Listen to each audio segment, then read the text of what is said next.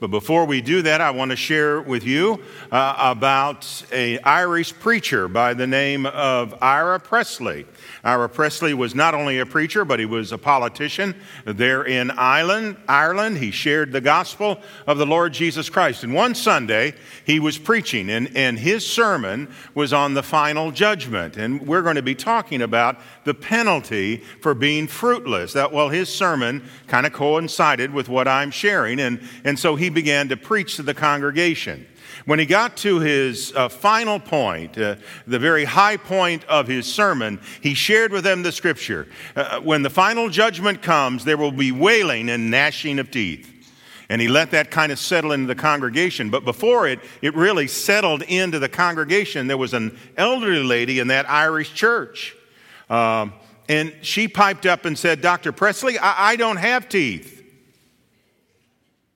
Now, I wish that I had the kind of response that Dr. Presley had, because he didn't miss a beat in his sermon.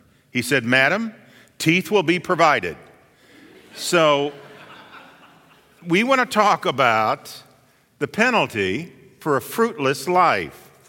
All right, now before we do anything else, right over there's Matthew and Leslie, okay? Everybody take a look at them.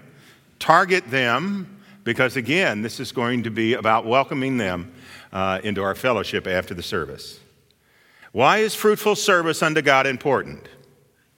Why is it important? Why have we preached this series of sermons on being fruitful? Because God expects His church, God expects everyone in His church to be fruitful in kingdom work. Now, how in the world do I know that? John chapter 15, let's begin with verse 1, all right? John 15, verse 1. "I am the true vine, and my Father is the vine dresser. Every branch in me that does not bear fruit, He takes away, and every branch that bears fruit, He prunes that it may bear more fruit." Now, friends, again, you don't bear fruit, there are consequences, and that's the sermon this morning. We hear the good news about God moving in our life and producing in this world, but what takes place if we sit back on our laurels and do nothing? If we don't follow what God has said? Now remember, a fruitful life totally depends on my effort? No. On my personality? No. On how good I am? No. A fruitful life depends totally upon Jesus Christ. And so if it depends upon Him, what takes place if we do not, if we refuse to follow His commands and live a life that produces fruit? Well, look at verse 6. John chapter 15, verse 6, and I would ask you to stand in honor of God's word. Now, there are three passages of Scripture we're going to look at. We're going to look at John 15, 6. We're going to look at Matthew 13, 41 and 42. And we're going to look at that passage that Jesus told in Luke 16, 19 through 31. Three passages of Scripture that we're going to look at today. John 15, 6. "If anyone does not bear fruit in me, or if anyone does not abide in me, he is cast out as a branch and is withered. And they gather them and throw them into the fire, and they are burned." Matthew chapter 13, verse 41 and 42. Matthew 13, 41, 42. You're going to need these three passages. We're going to talk about all of them. So we're going to take a look at each one. Matthew 13, 41 through 42. "The Son of Man will send out His angels, and they will gather out of His kingdom all things that offend, and those who practice lawlessness, and will cast them into the furnace of fire. There will be wailing and gnashing of teeth." All right? We're setting a basis here.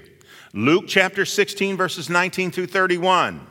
Luke 16, 19 through 31. What is the penalty for a fruitless life? For just doing my own thing. Don't give a rip about what Jesus says. Don't follow Him. Don't abide in Him. Don't make Him priority. I got enough things to do. I don't need Jesus in my life. What is the penalty for that? Luke 16:19 through 31. There was a certain rich man who was clothed in purple and fine linen and fared sumptuously every day. But there was a certain beggar named Lazarus. Now notice something. The beggar is named. The rich man is not. Full of sores, who was laid at the gate, desiring to be fed with the crumbs which fell from the rich man's table. Moreover, the dogs came and licked his sores. So it was that the beggar died and was carried by the angels to Abraham's bosom. The rich man also died and was buried. See the contrast? No name, was buried. And being in torment in Hades, he lifted up his eyes and saw Abraham afar off, and Lazarus in his bosom. Then he cried and said, Father Abraham, have mercy on me, and send Lazarus, that he may dip the tip of his finger in water and cool my tongue, for I am in torment in this flame. And Abraham said, Son, remember that in your lifetime you received good, and likewise Lazarus evil things. But now he is comforted and you are tormented. And besides all of this, between us and you there is a great gulf fixed, so that those who want to pass from here to you cannot, nor can those from there pass to us. Then he said, I beg you therefore, Father, that you would send him, Lazarus, to my father's house. For I have 5 brothers, that they may testify to them, lest they also come to this place of torment. Abraham said to him, They have Moses and the prophets. Let them hear them. And he said, No, Father Abraham, but if one goes to them from the dead, they will repent. But he said to him, If they do not hear Moses and the prophets, neither will they be persuaded by one who rises from the dead. Please be seated.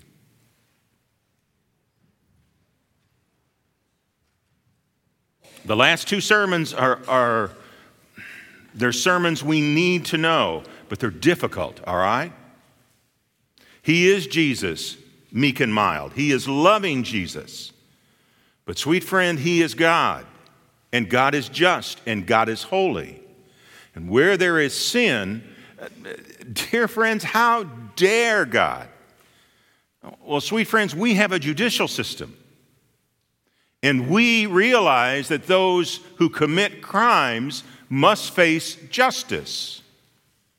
Is God to be any less?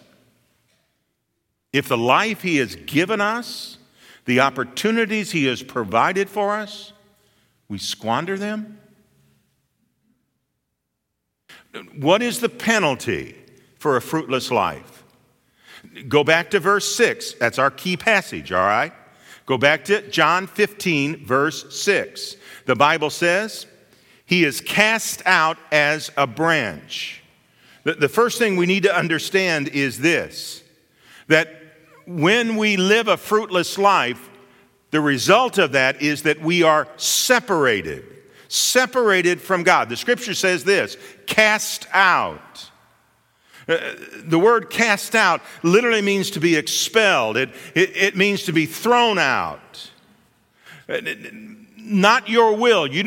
No one walks into judgment into God. Saying, I've heard people say, well, when I get to heaven, I'll negotiate with God. I'll share with God all my troubles and all my difficulties. And Lord, you didn't understand and you don't know what I had to go through. No one's going to do that. Scripture says they will be cast. They will be separated. What does that mean? The first thing it means is this. They will be barred from heaven. Now understand that. They will be barred. Isaiah 14 verse 12 says this. Now you are fallen from heaven, O Lucifer, son of the morning. How you are cut down to the ground, you who weaken the nations. Sweet friend, understand. After death, man like Satan cannot go to heaven. Satan was barred. Look at the scripture. Fallen from heaven. You see that? The idea of the word fallen means to fall off a cliff. Literally, the idea is to fall into a hole that has no bottom. Any of you ever have a dream like that? Where you fall off something and you just continue to fall? That's the idea here.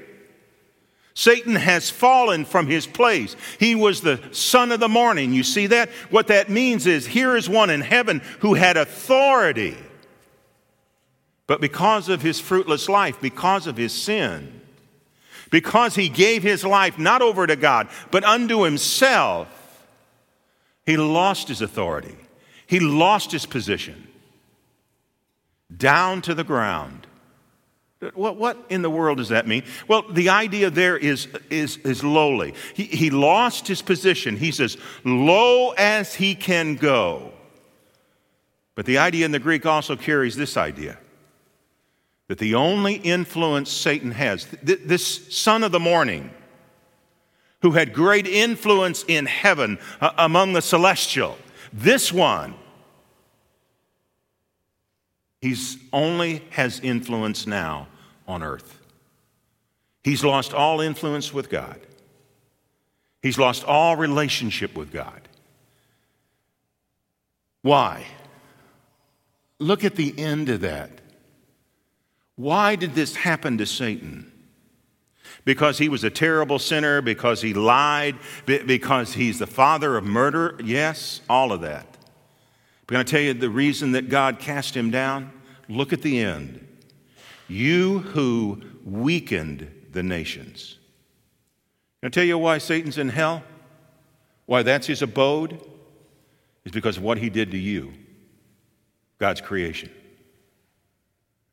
Because of the way he lied to you and the way he has treated you. Because of the way he has harmed you. And when God looks at his people, he looks at them as a shepherd to his sheep. And anything that harms them becomes his enemy. Satan, because of who he was and what he did to you. And what does that mean? You got a bitterness this morning? You got a resentment? Somebody hurt you, somebody cheated you, somebody violated you. Dear friends, that's a terrible thing, but understand something. Whoever did that's not going to get away with it. Because God remembers. And because this life is short, and after that's the judgment. Why, Satan? Because he hurt God's children. And you don't do that. Not only barred from heaven, but the penalty for a selfless life, a life lived for self, not lived for Jesus Christ, is a defeat in one's task. In Revelation chapter 12, verses 7 and 9, we look at the task of Satan, what Satan was about. And the Bible says in Revelation 12, 7 through 9, and a war broke out in heaven. Michael and his angels fought with the dragon, and the dragon and his angels fought. But they did not prevail, nor was the place found for them in heaven any longer. So the great dragon was cast out, and the serpent of old called the devil and Satan, who deceived the whole world. He was cast to the earth, and the angels were cast out with him. Satan's desire was to be his own God, to do his own thing. Nobody tells me what to do. I'm going to have my own way. I'm going to control heaven and earth itself. All will dwell and worship me.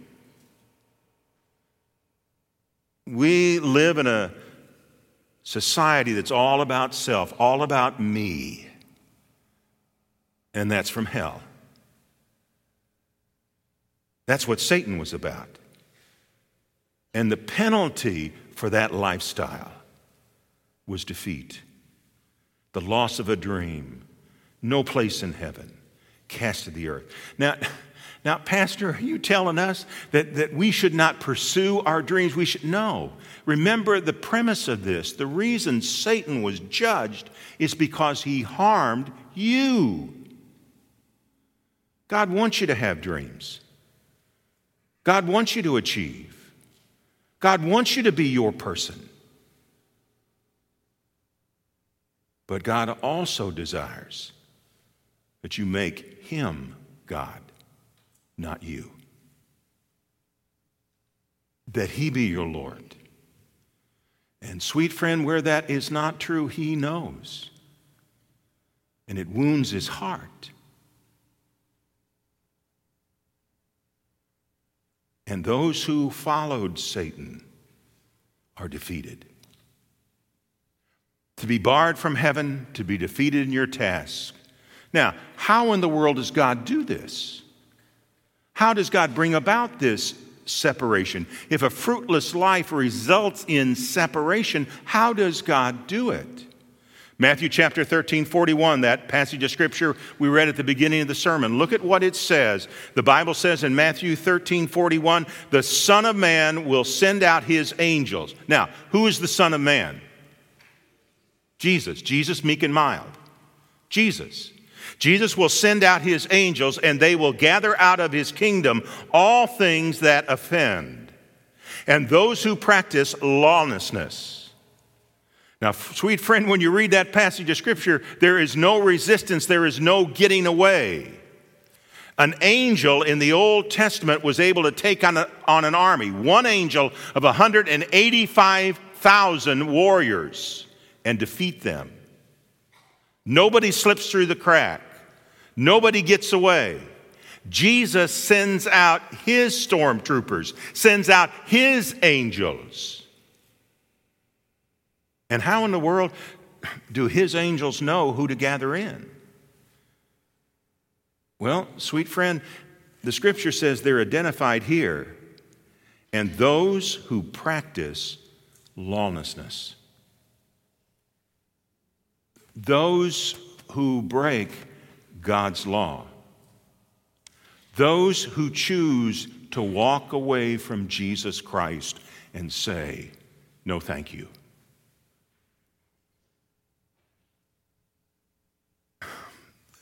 The position, the peril that comes into the life of those who live a life for themselves. But verse 42 doesn't stop there. And will cast them into the furnace of fire, and there will be wailing and gnashing of teeth. The word that is used there, cast them, it is a word that means to be hurled. It means not willing to go. It means thrown by force. Sweet friend, some of you out there are saying, how in the world can God do this? Because he's God. Because, sweet friends, this is his world. Because if you remember the premise, if you harm my children, there will be justice. Is that because God's a vengeful God? Do you remember the reason that all of us are here this morning? Is God so loved us that he gave his only begotten Son. If you got a grudge with God over this, then, sweet friend, go back to the cross. All right? Fruitlessness leads to separation. Fruitlessness causes spiritual withering. You go back to the passage of Scripture, John chapter 15, verse 6. If anyone does not abide in me, he is cast out as a branch and is withered. What in the world is Jesus saying there? What he's saying is this, that our spiritual nature, our relationship with God, if we choose to serve ourselves, to do our own thing, go our own way, it's all about me and what I want. Our spiritual relationship with God will wither away and it will die. Not only that, but our spiritual relationship with the congregation, with our family, with our friends will wither away and die because it will all be about us. We won't be as sensitive to the needs of those around us. We will not be as sensitive to their heartaches and their cares. We will not feel the urge to pray for them or minister to them. Because, sweet friends, inside we're spiritually dead. It also means we wither away and we will not sense and be sensitive to the direction, the protection, and the blessing of God. How do I know that? It says, in their trespasses. The word trespass, the word sin is a word that means rebellion against God. That's what sin is. We can make it light. We can say like lies, they're white lies and black lies, but that's a lie. We can minimize sin, but sin in the eyes of God is rebellion against Him. Any of you ever had children? And you told them to do something and they looked at you defiantly and said no.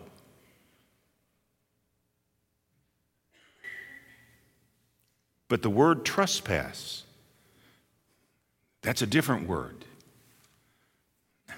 Who are these individuals? The word trespass means actively involved in. It means actively involved in the purpose to do wrong. It means habitual behavior. That's what trespass means. That's who we're talking about here. They're individuals who are enslaved to sin. In Ephesians chapter 2, verse 2 and 3, the scripture says, these individuals are the sons of disobedience, among whom also all of you once conducted yourself in the lust of your own flesh, fulfilling the desires of the flesh and of the mind. Dear friends, the consequences of fruitlessness are horrendous. It is a lifestyle lived only for what I want, and I don't care what anyone says. The penalty of fruitlessness is separation. The penalty of fruitlessness is a withering away spiritually, and the penalty of fruitlessness brings suffering. Luke 16, verse 23 and 24. Luke 16, 23 and 24. And being in torment in Hades, he lifted up his eyes and saw Abraham afar off, and Lazarus in his bosom. Then he cried and said, Father Abraham, have mercy on me, and send Lazarus that he may dip the tip of his finger in water and cool my tongue, for I am tormented in the flame.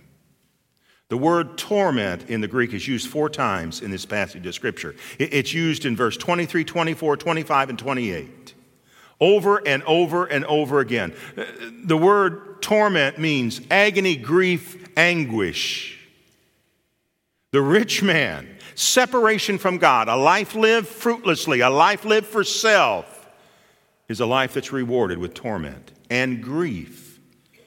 Verse 27 and 28 of Luke 16 says, Then he said, I beg you therefore, Father, that you would send him to my father's house, for I have 5 brothers, that they may be testified to, lest they also come to this place.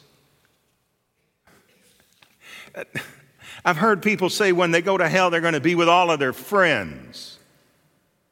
There is no fellowship in hell.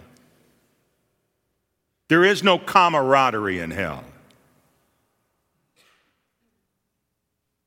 What there is grief and torment. And according to verse 30 and 31 of Luke chapter 16, anguish. And he said, No, Father Abraham, but if one goes to them from the dead, they will repent. But he said to him, If they do not hear Moses and the prophets, neither will they be persuaded, though one rise from the dead. There is anguish. What more can God do? He sent his only begotten Son, was crucified on a tree, died for us.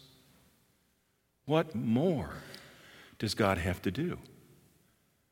Now, like you, I have loved ones who've walked away from Jesus. And with all of my heart, like the man in hell, I would cry out for mercy for them. But sweet friend, I cannot save them. They have a choice. And as much as we love them, as much as God loves them, if they choose to walk away from Him, there is a penalty for a fruitless life. What is the final penalty for a fruitless life? A fruitless life finishes in hell. That's what the Scripture says. And can I tell you something about hell? Hell was the main reason that Jesus came to earth. Because He didn't want you to go there. If there wasn't a hell, Jesus wouldn't have come. But because there is,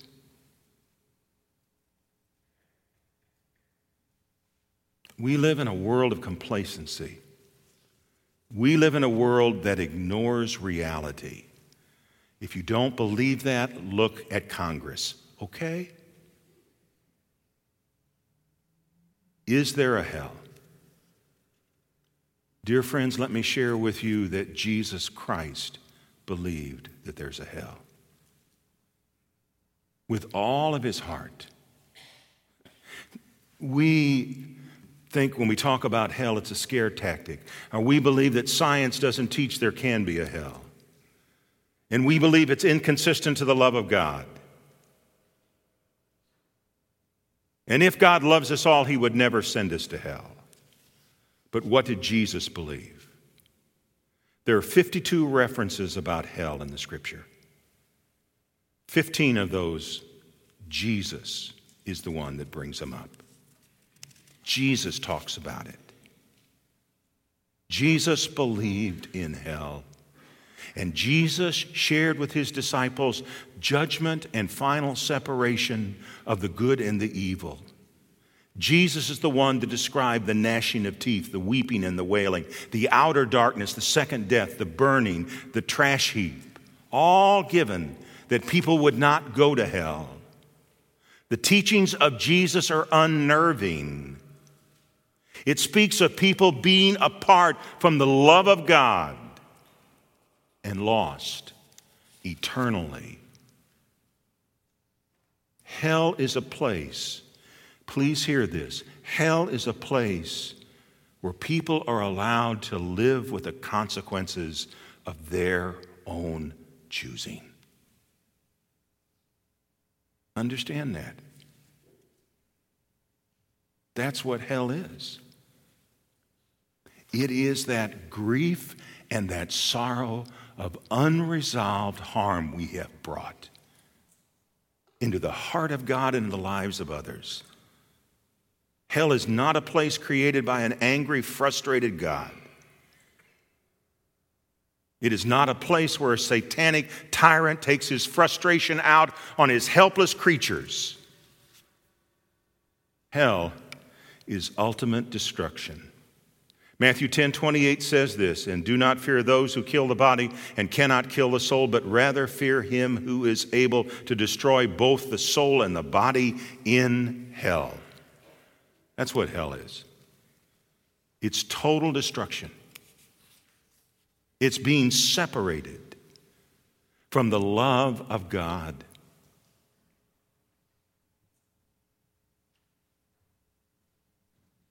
It is something to fear. The word destroy here does not mean annihilate.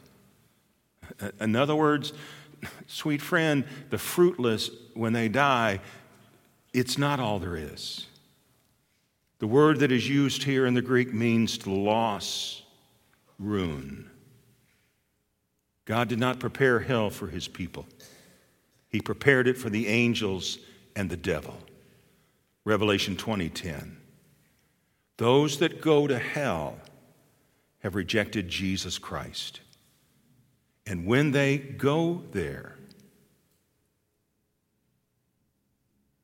they are separated from His goodness, His righteousness, His truth, His joy, and His peace. And they have, in that place, destroyed lives. What is hell? What is the final? It's unquenchable fire. Mark 9:45. And if your foot causes you to sin, cut it off. It is better for you to enter life lame rather than having 2 feet to be cast into the fire that shall never be quenched. The word hell is a word that means Gehenna. Gehenna is a valley outside the old walls of Jerusalem. And in Gehenna, that was the trash heap. And what they would do is bring their filth and they would deposit it in the valley of Gehenna, and they would set it afire. And the fire would burn all day and all night, every day, always. And the stench from the valley of trash burning prevailed the city. And when Jesus spoke about hell, he vividly said to the people, it is Gehenna. You've been there. You've taken your trash there. You've thrown it into the fire that is never quenched. Romans 6:23 says the wages of sin, rebellion against God, is death. The word death means separation, abyss, darkness. That's the ultimate end. A fire that is not quenched, eternally going over and over and over again your failure to accept Christ. Should we go back to the rich man? Over and over and over again, realizing his brothers are going to spend eternity in the anguish he's experiencing. It is the worst suffering known to man. It is a place that God did not prepare for us, but it is the place of final judgment. John 5, verse 28 through 29. All of this goes back to a fruitless life. All of this goes back to living your life for yourself. All of this goes back to, I don't give a rip what God says. I'm going to do what I want to do. John 5, 28 through 29. Do not marvel at this, for the hour is coming in which all who are in the graves will hear his voice and come forth. Those who have done good to the resurrection of life, and those who have done evil to the resurrection of condemnation. It is the final judgment. It's when all debts are paid. It's when all comes back home. And it's coming. And Christ is the judge. And he knows all things. Dear friends, let me read you a scripture, please. 2 Peter chapter 3, verse 9. 2 Peter 3:9. Who goes to hell? Now, Pastor, you've painted this serious picture. Who goes to hell? 2 Peter chapter 3, verse 9. The Lord is not slack concerning his promises, as some count slackness, but is long-suffering toward us, not willing that any should perish, but that all should come to repentance. So what does that mean? You got a brother, you got a sister, you got a husband, you got a wife, got a child away from God? Then what is God doing right now? Is he planning a place in hell for that loved one? No. For God so loved, what God is doing right now is trying to move all circumstances, everything in this world, to bring your loved one to Him. Because God wants your loved one to be with Him forever, without exception. Because God's desire is that no one would perish, but that all would be with Him. That was the purpose of Jesus coming. Now, can I nail that down? You're part of God's plan. Should I say it again? You're part of God's plan. That means in God reaching your loved one, He wants to use you. You mean, Pastor, I'm going to save? No, you're not going to save them. But part of the fruitfulness that He wants from you is a witness to that lost loved one of a love they cannot deny. Now, can I tell you something else too? Hardest people to win are our families. And I'll tell you something else about our families. They'll drive us crazy. But the Lord God wants us to live before Him in such a way that we bear fruit. And they see Christ in us. Now, am I telling you to let them abuse you? No.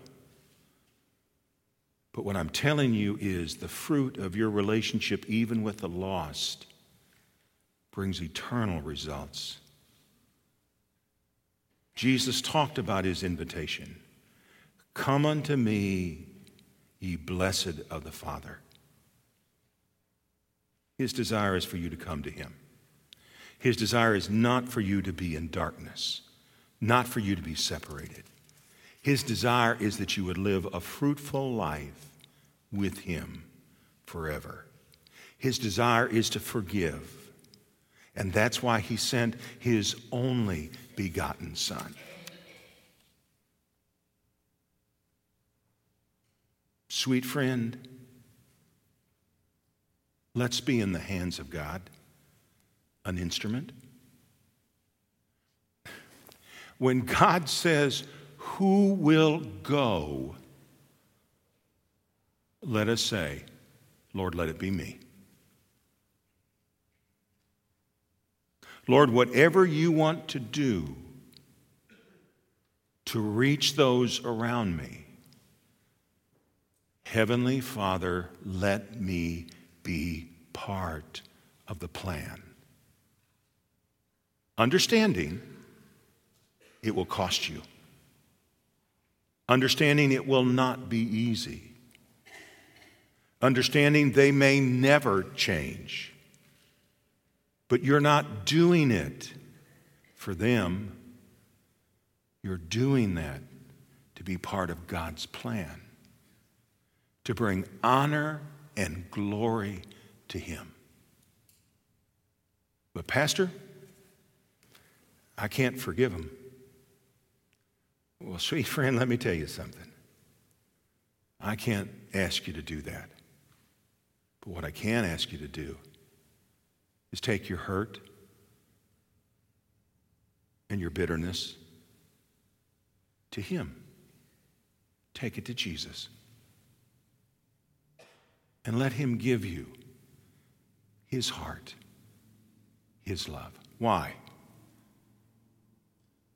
Because, sweet friend, the fruitless will spend eternity away from God. That's our mission. That's what God's called us to. That's why God placed us here in this world.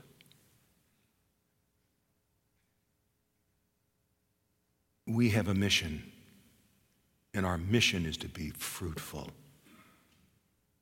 And the harvest is white, and it's all around us. Are we going to choose to be fruitful? Let's pray. Heavenly Father, this is a lesson all of us need to see. It's not just for one or two, but it's for every one of us. Because, Lord, our tendency is just what we need, what we want. Heavenly Father, for many, they have over decades tried to reach out to those that they love and been rebuffed over and over again. And Lord, there comes a moment when we say, what is the use? And yet, Lord, the Scripture says unto us, it is the heart of God to pursue that which is lost. Jesus said he didn't come for those that are well, those that are righteous, those that are right with God. He came for the lost sheep of Israel, those who were broken. And Heavenly Father, we have a choice. And our choice is either to live our lives for ourselves or to join Him. And Heavenly Father, if we join Jesus, if we desire to be fruitful in our life, He'll direct us.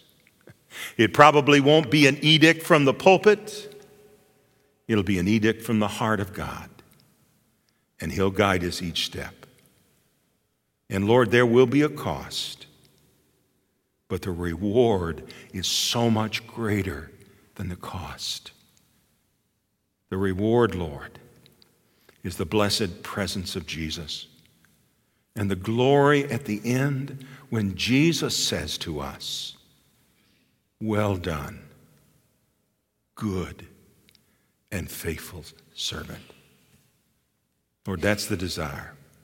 That's the greatest reward we could hear from the one who died for us and loved us, that we have followed Him and faithfully served. And Lord, much to our surprise, because of that kind of life, others will follow us to Jesus. And so, Lord, help us to be faithful. This we ask. And Lord, I would pray now for those that we love who have chosen to walk from the Master. Lord, go beyond even our efforts in our testimony. Do what we cannot do for those that weigh heavy on our heart, and draw them. Draw them to your side, for we know that you are powerful. Bless now. In Jesus' name we ask it. Amen.